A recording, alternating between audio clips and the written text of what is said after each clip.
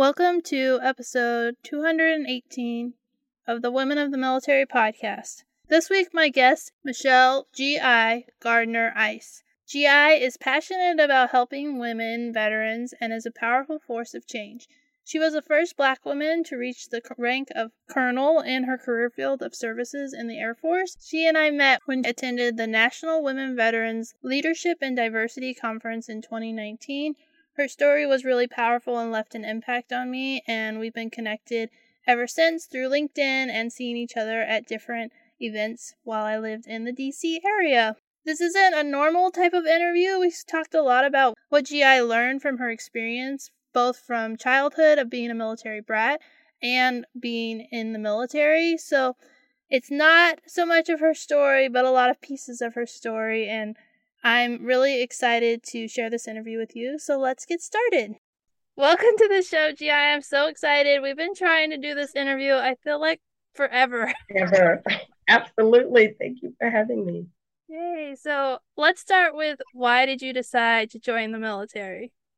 Well, story of a 17-year-old was that my parents went to Tuskegee University. They met and married there. My dad was in the Army for, almost 30 years. And he said, if I got accepted into Tuskegee, I was going to Tuskegee. He said, because he was one of the very first Black Army Corps of Engineer officers, he said, and I was raised in an all-white environment, like high school, from birth to high school. He's like, you don't know who you are. You need to get back to your roots. You need to go to Tuskegee, which is a historically Black college.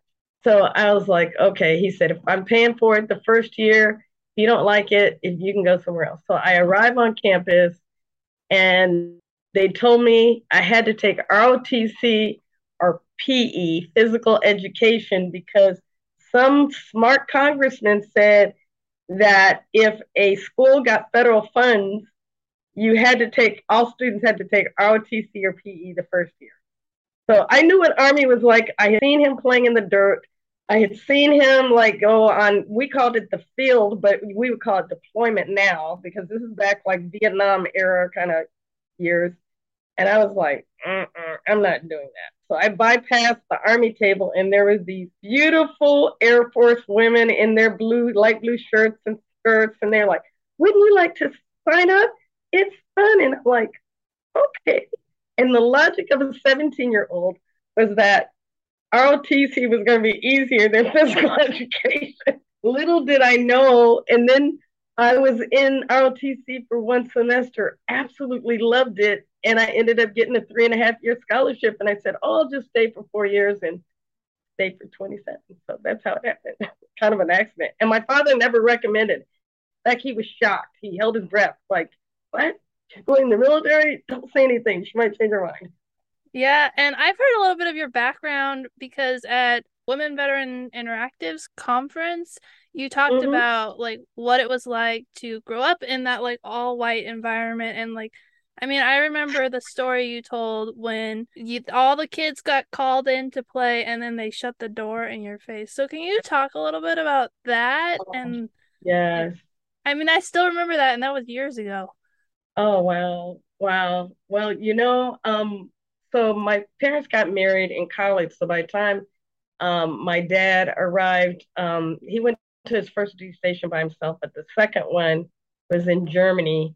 And I was about almost 5 years old, and we had just arrived. You know how it is. The kids are in the way, and you're like, go outside and play, because in Germany, military housing is high rise, right? So, and the playground was kind of like in the middle with these squares of housing all around the playground in the center. And they had balconies. And so my parents said, go outside and play the playground and introduce yourself. So I've always been rather social. So I'm like, hi, I'm Michelle. Hi, I'm Michelle. And I'm running to the monkey bars and the swings and, merry-go-round. And somebody's mom, I'm going to call her Susie. That's what they call Susie's mom, comes to the balcony on the fourth floor, and she says, everybody come in for cookies and milk. The cookies just came out of the oven. And all these kids started running towards the building and running up the stairwell 4 flights. Well, I didn't know where they were going. Cookies and milk. Who's gonna, turn that down? And I figured I'm gonna go eat cookies and milk with everybody. So I run up the 4 flights of stairs, and because I don't know where I'm going, everybody's pushing past me. And I get to the door, and Susie's mom says, "Oh no, hon, not you. You can't come in. You've got to go home for cookies and milk." And you know what's so amazing about that story was that I knew I'd experienced things, but I recently, about the last year, went through some therapy. And that's when I really discovered and remembered the details of that story, right? Because many times things that are painful are really like pushed down. And I always wonder, my friends would always say, "Why do you want to include everybody, Michelle? Everybody can't go along." Now I know that's rooted in being excluded, right? Most of my formative years, the blacks didn't like me because I was the officer's kid, because you think you're better than us because your father makes more. My father was at that time the only black officer on the post. And most of my years growing up, that's the way it was. And the whites didn't like me because I was black. So I was in this no man's land. And I think that's why military kids are so resilient. But now I know that, that experience, I look at it like this. Although the door was closed, although I was last, the world's greatest Air Force allowed me to be the first black female to make, colonel in my Air Force specialty services, you know, and even though the door was closed, it opened so many doors of opportunity for me to have great experiences in the military, and it gave me a passion to pull up, speak up, and right wrong. And sometimes we don't really understand why we're passionate, why we must do. It's not like you should do. We must do certain things. And so for me, that's why I'm so passionate about women veterans, because I'm like, I've seen what we do. I mean, I look at you, motherhood, whether you stay in or even if you transition out, the skills we've gotten are so rich. I told somebody, I'll say this and then I'll be quiet. I did a post on LinkedIn about a month or two ago, and it said it was an essence of about transitioning, and LinkedIn was focusing on veteran transition. And what I said was the pure gold of hiring a veteran is not only our depth of experience, our width of experience, but the diversity of our excellence. See, we've experienced excellence in a very diverse way, more than if you take one veteran, you can put 5 years of civilian time on that, and we've experienced all kind of different situations, all different kind of people, all different levels of resourcing at different levels in the organization. And that's what I don't think the civilian community understands, is the diversity of excellence that we have. And that's why when we come into an organization, we want to win. It's not that we don't want your job. We're not trying to make anybody look bad. We just want to be part of a winning team, because that's what we've experienced with the military. Yeah, that's so true. And I love how you wrapped through your therapy, like how that experience shaped who you are today, and like why you're passionate, because I think I'm so passionate about like helping people have a better experience in the military than I did, because I didn't know a lot of things. Everything that I'm doing is like to help a younger me, who experienced something. And so it's interesting like how you want to include people because you know what it's like to be excluded. Yeah. And even I applaud what you're doing, because, if I had known, if I had had a person, if I'd had an Amanda, I might have gone to the Air Force Academy. How about, I didn't even know that was possible. I only ended up in the Air Force because my parents mandated I go to that school, and it was mandated to take ROTC. Imagine had that not happened, there might have never been a GI, because I even met my husband on active. So, Yeah, that's crazy. How one piece in your life experience leads you on a certain path. Yeah. It's so crazy. And the military is such a big piece because it changes like every aspect. Like that's how I met my husband too, and like how my life is. I was in the same small town my whole life. And now, I've lived in all across the country and have such diverse experiences. So Yeah. And what a great spouse you are. I think you could probably attest to this that it's really great to have a spouse who's been in the military because they understand more, right? I mean, and not that spouses who haven't been in don't understand, but it's a different kind of understanding. for sure. Yeah. Yeah, I mean, I think there's a like knowledge that comes through experiencing something. And I think a lot of spouses don't realize the challenges, like the sacrifice they're making. And I'm like, no, I've done both. They're both Yeah. really hard. And they Yeah. don't give themselves enough credit or grace to realize like what they're facing is really hard too. And It's so funny. And that means they're amazing and they don't know. Like I look at my mom who my grandmother went to the third grade. My grandfather only went to the sixth grade, right?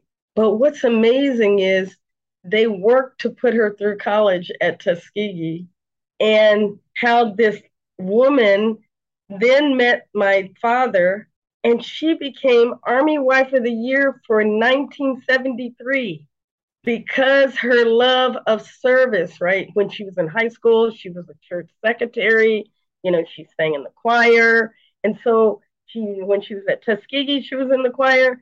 And so that that spirit of service continued, and that's what got her to be Army Wife of the Year when there had never been a Black Army Wife of the Year, right? Again, and that's what I tell people. I come from a high. I used to say overachieving, but a high achieving family because there's been so many barriers broken, right? And Shonda Rhimes, I don't know if you know, she did Grey's Anatomy. She did a lot of these. She recently wrote a book and she called it FOD. You know how we love acronyms. First, only, or different. And I'm like, I love that because a lot of us are first in the military, right? Especially as women, we're first, we're only, and we're different. How many engineers were there when you were in the civil engineering squadron or, through your career? yeah, there weren't very many. I got really lucky on my deployment because there were 14 PRTs, I think, and Mm, there were two female civil engineers, and we were on the same PRT, which worked out wow. great, but the rest of Yeah. them were all males, and yeah. Yeah. And I was attached to an infantry unit, and at the time, Wow. women couldn't be in infantry units, so there weren't any women in that, and so yeah, So you definitely. know what it's like to be a first and only and to feel different, right? Yeah, Even though for your sure. skills are, the same or better, but you're different. Yep. Yeah, Yeah, and you yeah, have unique challenges as a woman. So let's yeah, get back to your story and talk about what your experience. You said you loved ROTC and you got a scholarship. What was the rest of yeah. your college experience like for ROTC? Oh, so funny, girl. Just hilarious. So I went to summer camp, right? And back then they were pushing everybody into missiles. If you weren't an engineer, you weren't a pilot, or you couldn't qualify to be a navigator, you were going into missiles. So I went to McConnell Air Force Base to summer camp. And one of the tours for all of those of us who were going into missiles was to go down into a missile silo and stay down there for 3 hours. I thought I was going to die. I was like, and people are doing this for like 24 and 48 hours at a time. I'm quitting. They can forget my scholarship. I don't want it, right? So I came back and I told my professor of aerospace science, who's just indoctrinated into the Tuskegee Hall of Fame, because we were the largest Black cadet wing at the time, because it was mandatory. Remember, mandatory ROTC. So there was many other schools who had as many cadets. And so I said, "Sir, Colonel Floyd, I can't do it. I'm too social. I'll die down there, miles below the earth." He goes, hold on, Michelle, don't quit. Let me see what I can do. And this guy, I love him to this day. That's why I still call him a mentor.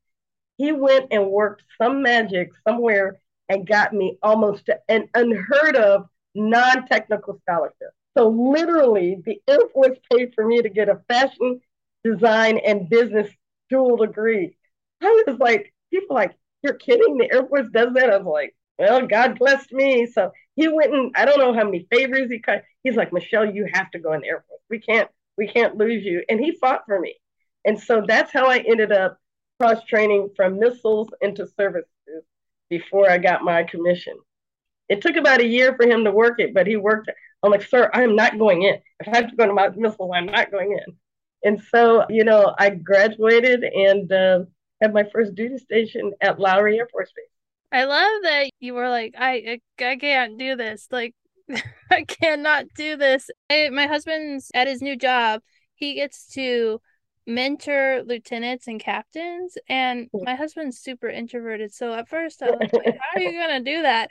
And he spent like almost 2 hours with one lieutenant talking to him, and like he's been able to just give them advice and direction based on his time in the military, and they have like no idea. And he's like, oh, you want to do that? Well, you need to do this, and like it takes him like no time at all because he's been in the military so long. And they're like, really?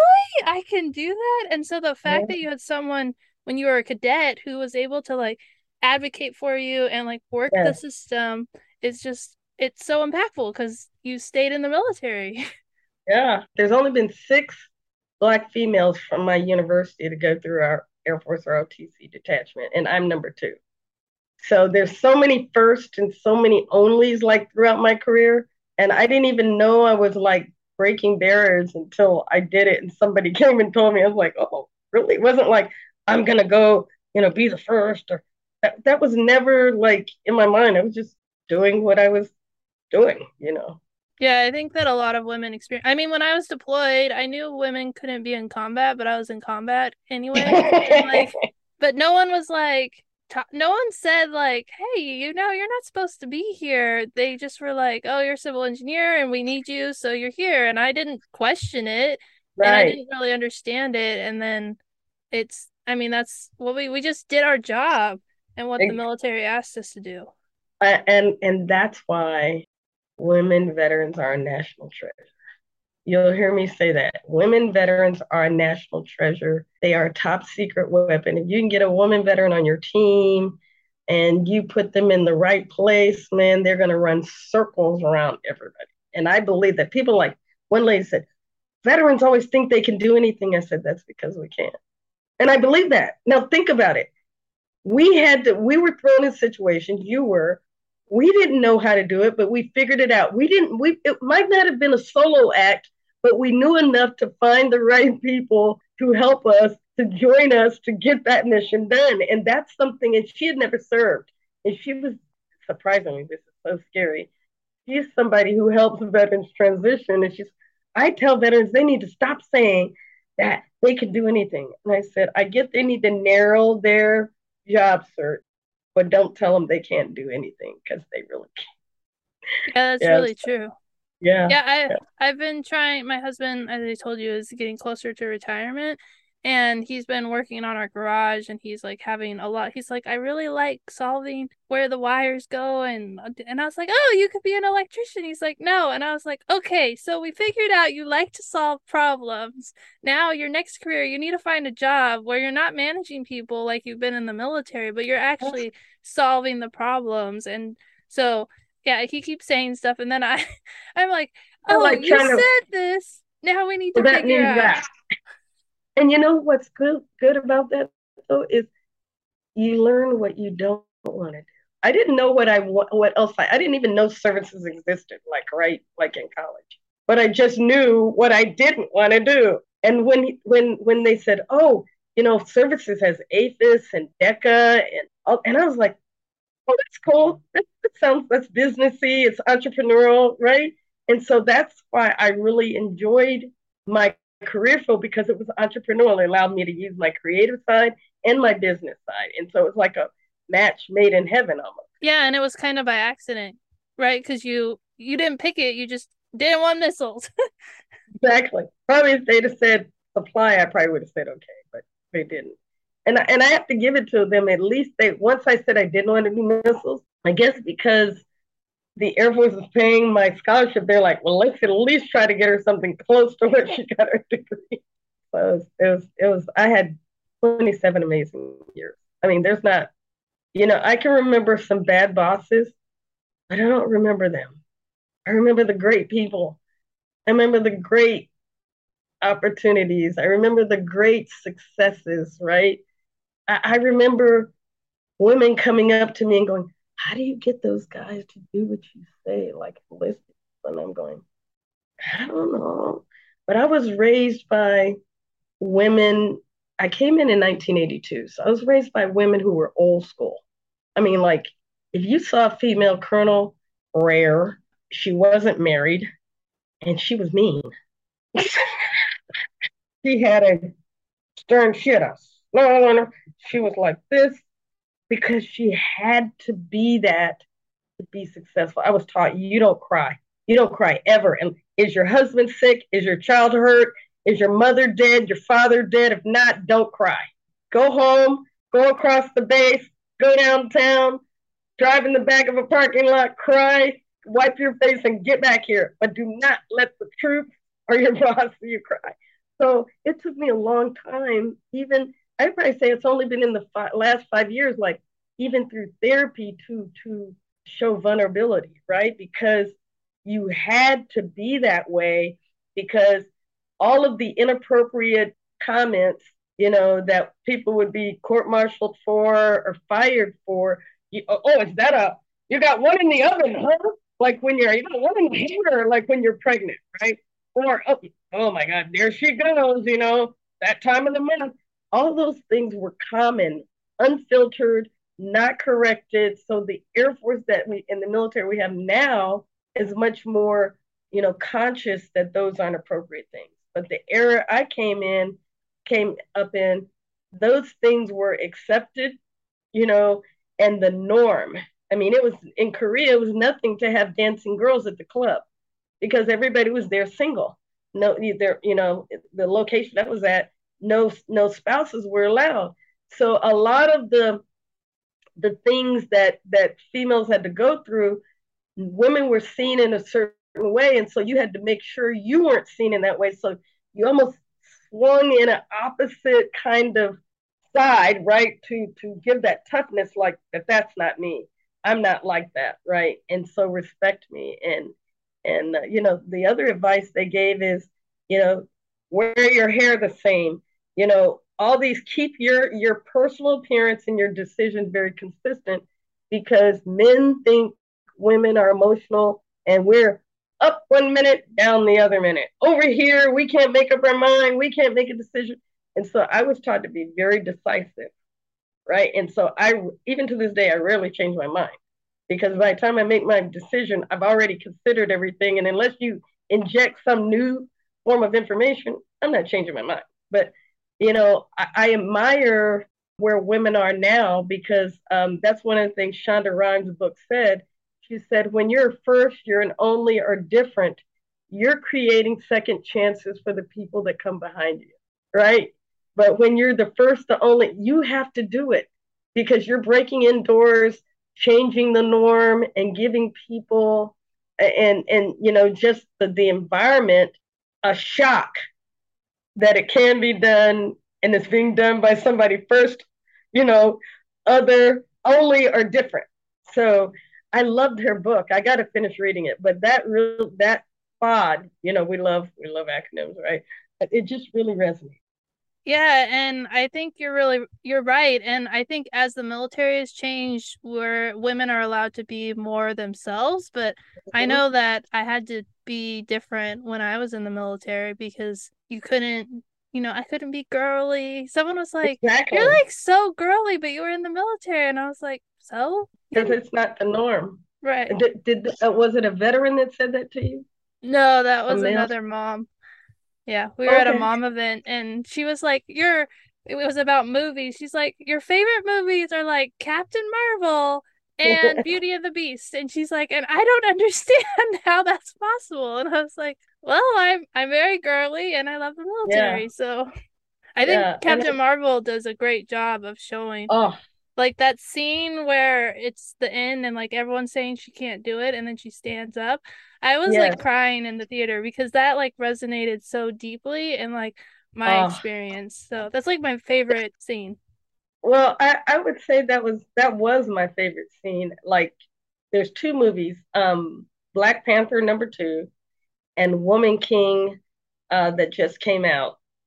And they both show the strength of women, but Woman King, with Viola Davis, she said something that made me just wow, it awakened my spirit that I didn't even know. She said a warrior must kill her tears, because the whole movie is about a group of female military warriors, and one of the warriors was crying because of something happened, and she said, as a warrior you must kill your tears. And that resonated with me, because so many times, how many times have we denied the way we felt?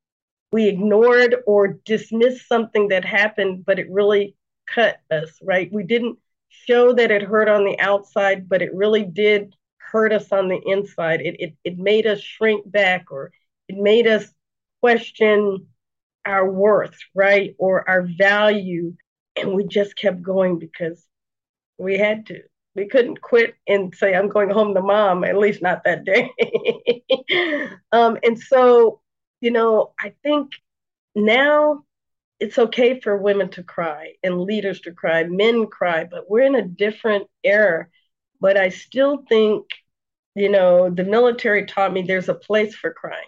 There's a place for crying when, I don't know if you've experienced losing a troop or an airman that's died, right? And crying, expressing grief with the coworkers and the family.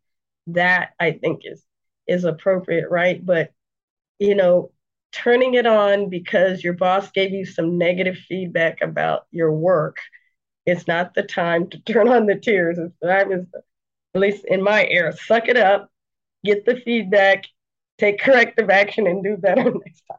Yeah, I remember the military was like the first time that I ever got like constructive feedback, and it was really hard to hear the negative things, like, and now looking back, I feel like that was so valuable, and I worry that with being overly sensitive, sometimes we lose that, because when I did evaluations, it was like one positive, one negative, or two positives Yep. and one negative, Yep. and I always focused on the negative and not the like positive, and kind of forgot that everybody had to write a negative.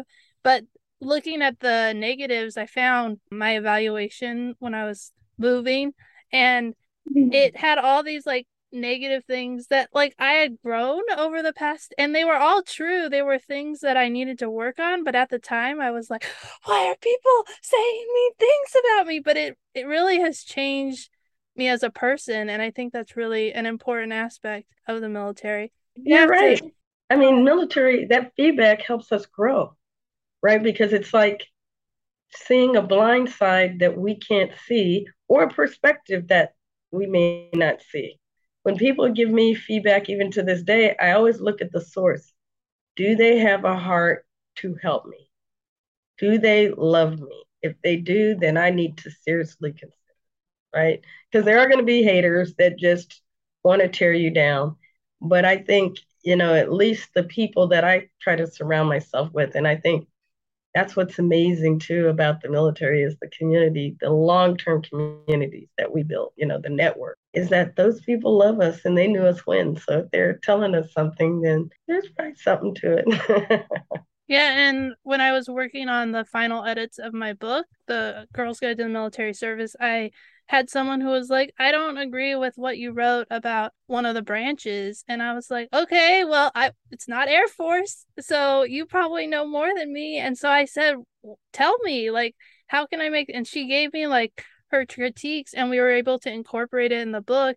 And she said afterwards, she's like, I'm so grateful that you were like gracious and didn't get defensive. And I was like, well, the book isn't for me. Like, I want it to be better. And so, but it was through that criticism and the critiquing that I learned through the military, that when I got feedback, constructive criticism, I was able to take it and not be like, oh, she hates everything I'm doing. Like, she just didn't agree with it. And so we worked to incorporate what she said to make it a better product and a better service for women who read it.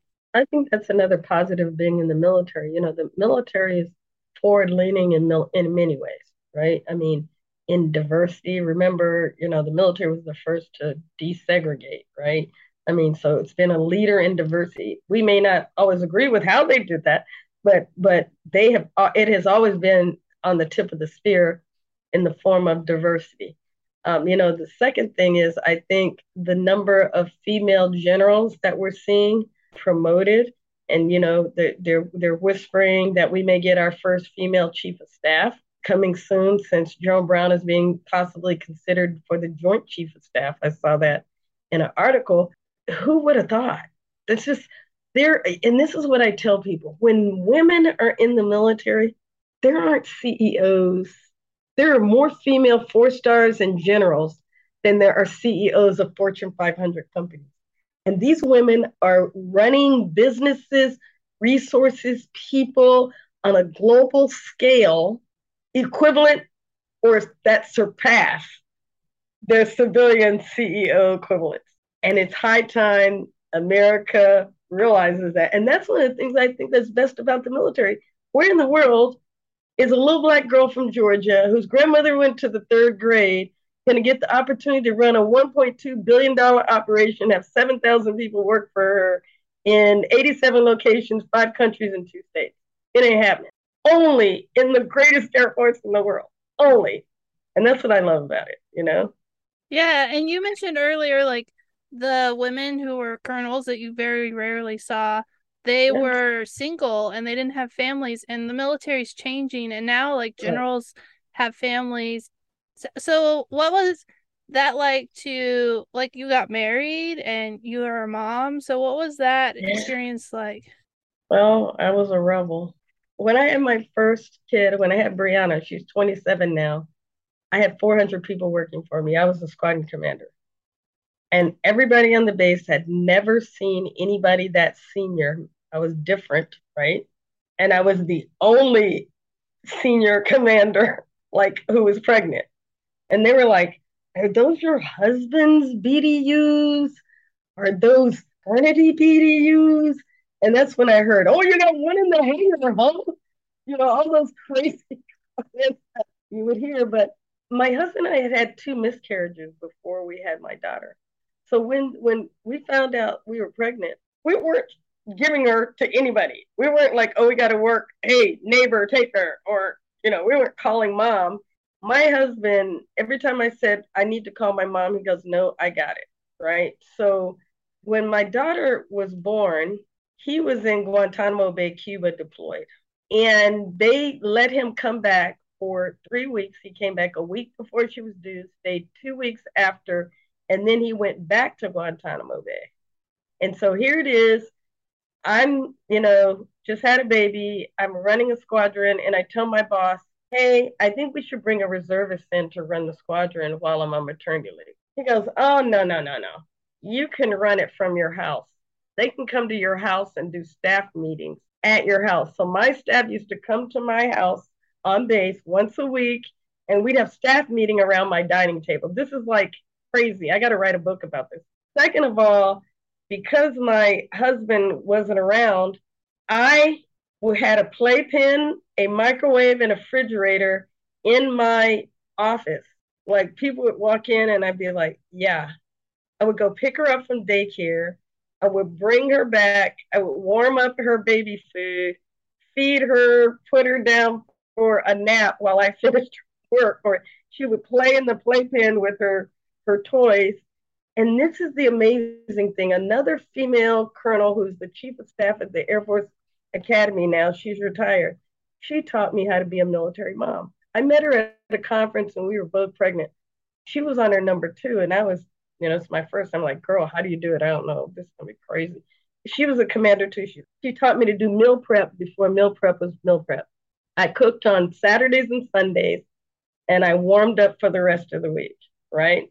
Or I took out of the freezer for the rest of the week.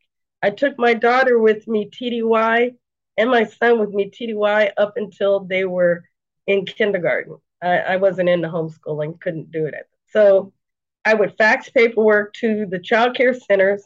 And so when people were leaving conferences, going to the clubs and to the bars and restaurants, I was going to pick up my kids and we were going to Chuck E. Cheese, or we were going to the zoo, or we were doing some to the park or something like that. And to this day, they both love to travel. They just got back from Paris, Milan, and London. Their birthdays are like, they're 25 months apart. So they're almost like 2-year twins. So they traveled, didn't ask for one dime, didn't ask to help any planning. And they planned, went and stayed a week and came back because they love just that exposure, I think, to traveling early. They loved it. I remember, I'll never forget, I'll tell this quick story. My boss called me to the dining facility after hours, something was wrong. And I was like, okay, I got my daughter. I'm not going to tell him I can't come. I don't have time to find somebody.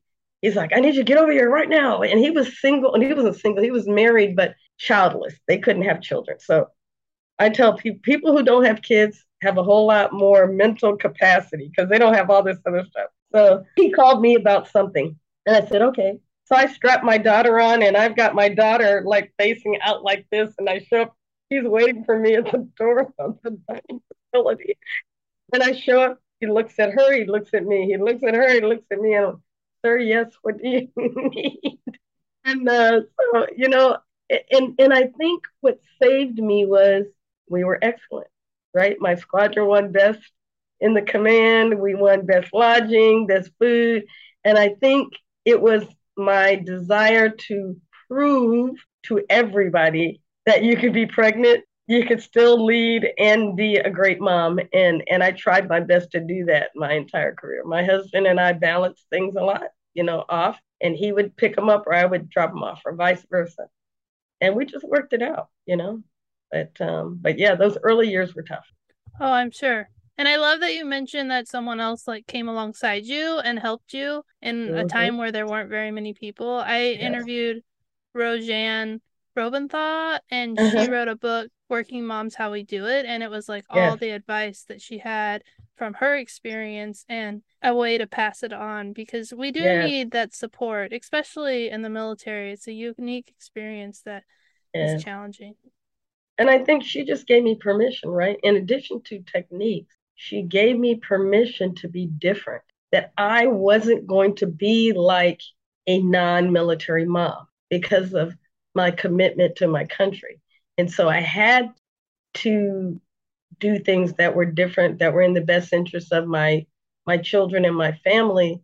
And as long as it didn't hurt anybody and, I was getting it done and the kids were happy and the mission was accomplished, so what? And I don't think if she hadn't given me permission, I would have been probably crazy trying to be my mom's mom, right? We can't be our mom's mom because our mom was never in the military. She might have had a job, but she wasn't in the military. So yeah. Is there anything else from your time in the military? I feel like this has been, normally it's more about your career, but I just know you have so much wisdom and I've really loved the way this conversation went. But is there anything else that you wanted to highlight or talk about before I ask my last question? Sure. I just want to say that I really tried to incorporate my kids and my family in everything I did. And I think, again, like I said, that started with permission. But once I had permission, I didn't stop. My kids know what it's like to eat a 4-star dinner.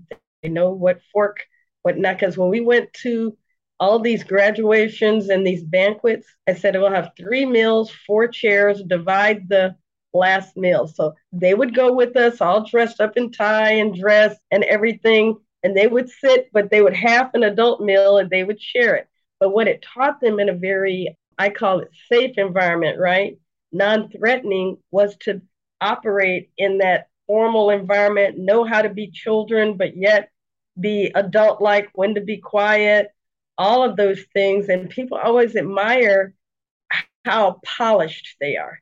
But that started, I think, because of my experience of having 2 miscarriages and we were older, I felt like this wasn't something we were just doing. It was like everything was going to be about the children. And so a couple of things that are really funny is I used to go visit the troops in jail. And so when I was the deputy base commander at Hanscom, I would take them with me because I thought it was a great lesson in life. And I said, you see these guys here? I said, they're big kids who didn't learn to listen and do when they were young. Do you see how important it is to listen and do? But guess what?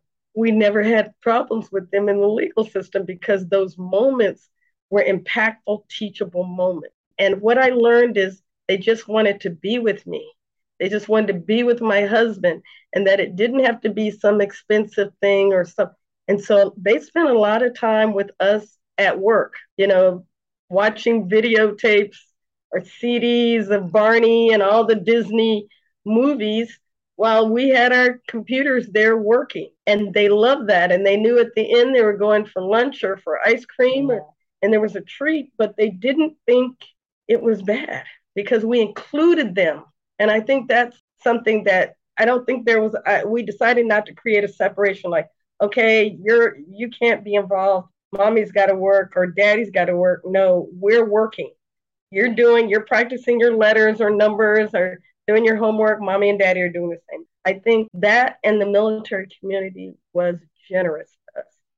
I mean, when my husband wasn't there, women would kick their husbands out of bed and say, Brian's not there. Get over there and shovel Michelle's snow and her driveway. That military community, and then they would come and stay when we'd have a recall at 3, 4 in the morning with the kids without me asking.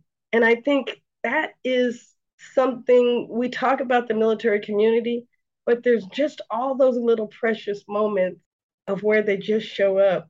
They just know, and they're just there. And I think that can't be replicated in many, many other communities. I love that, how you included your kids, because I think the more that they can experience as kids and be a part of things, like it opens doors to conversations and just to seeing life. I always like to end my interview with, what advice would you give to a young woman who's considering joining the military? Go Air Force. And I'm going to say this. I always tell people the Air Force is the best service for women.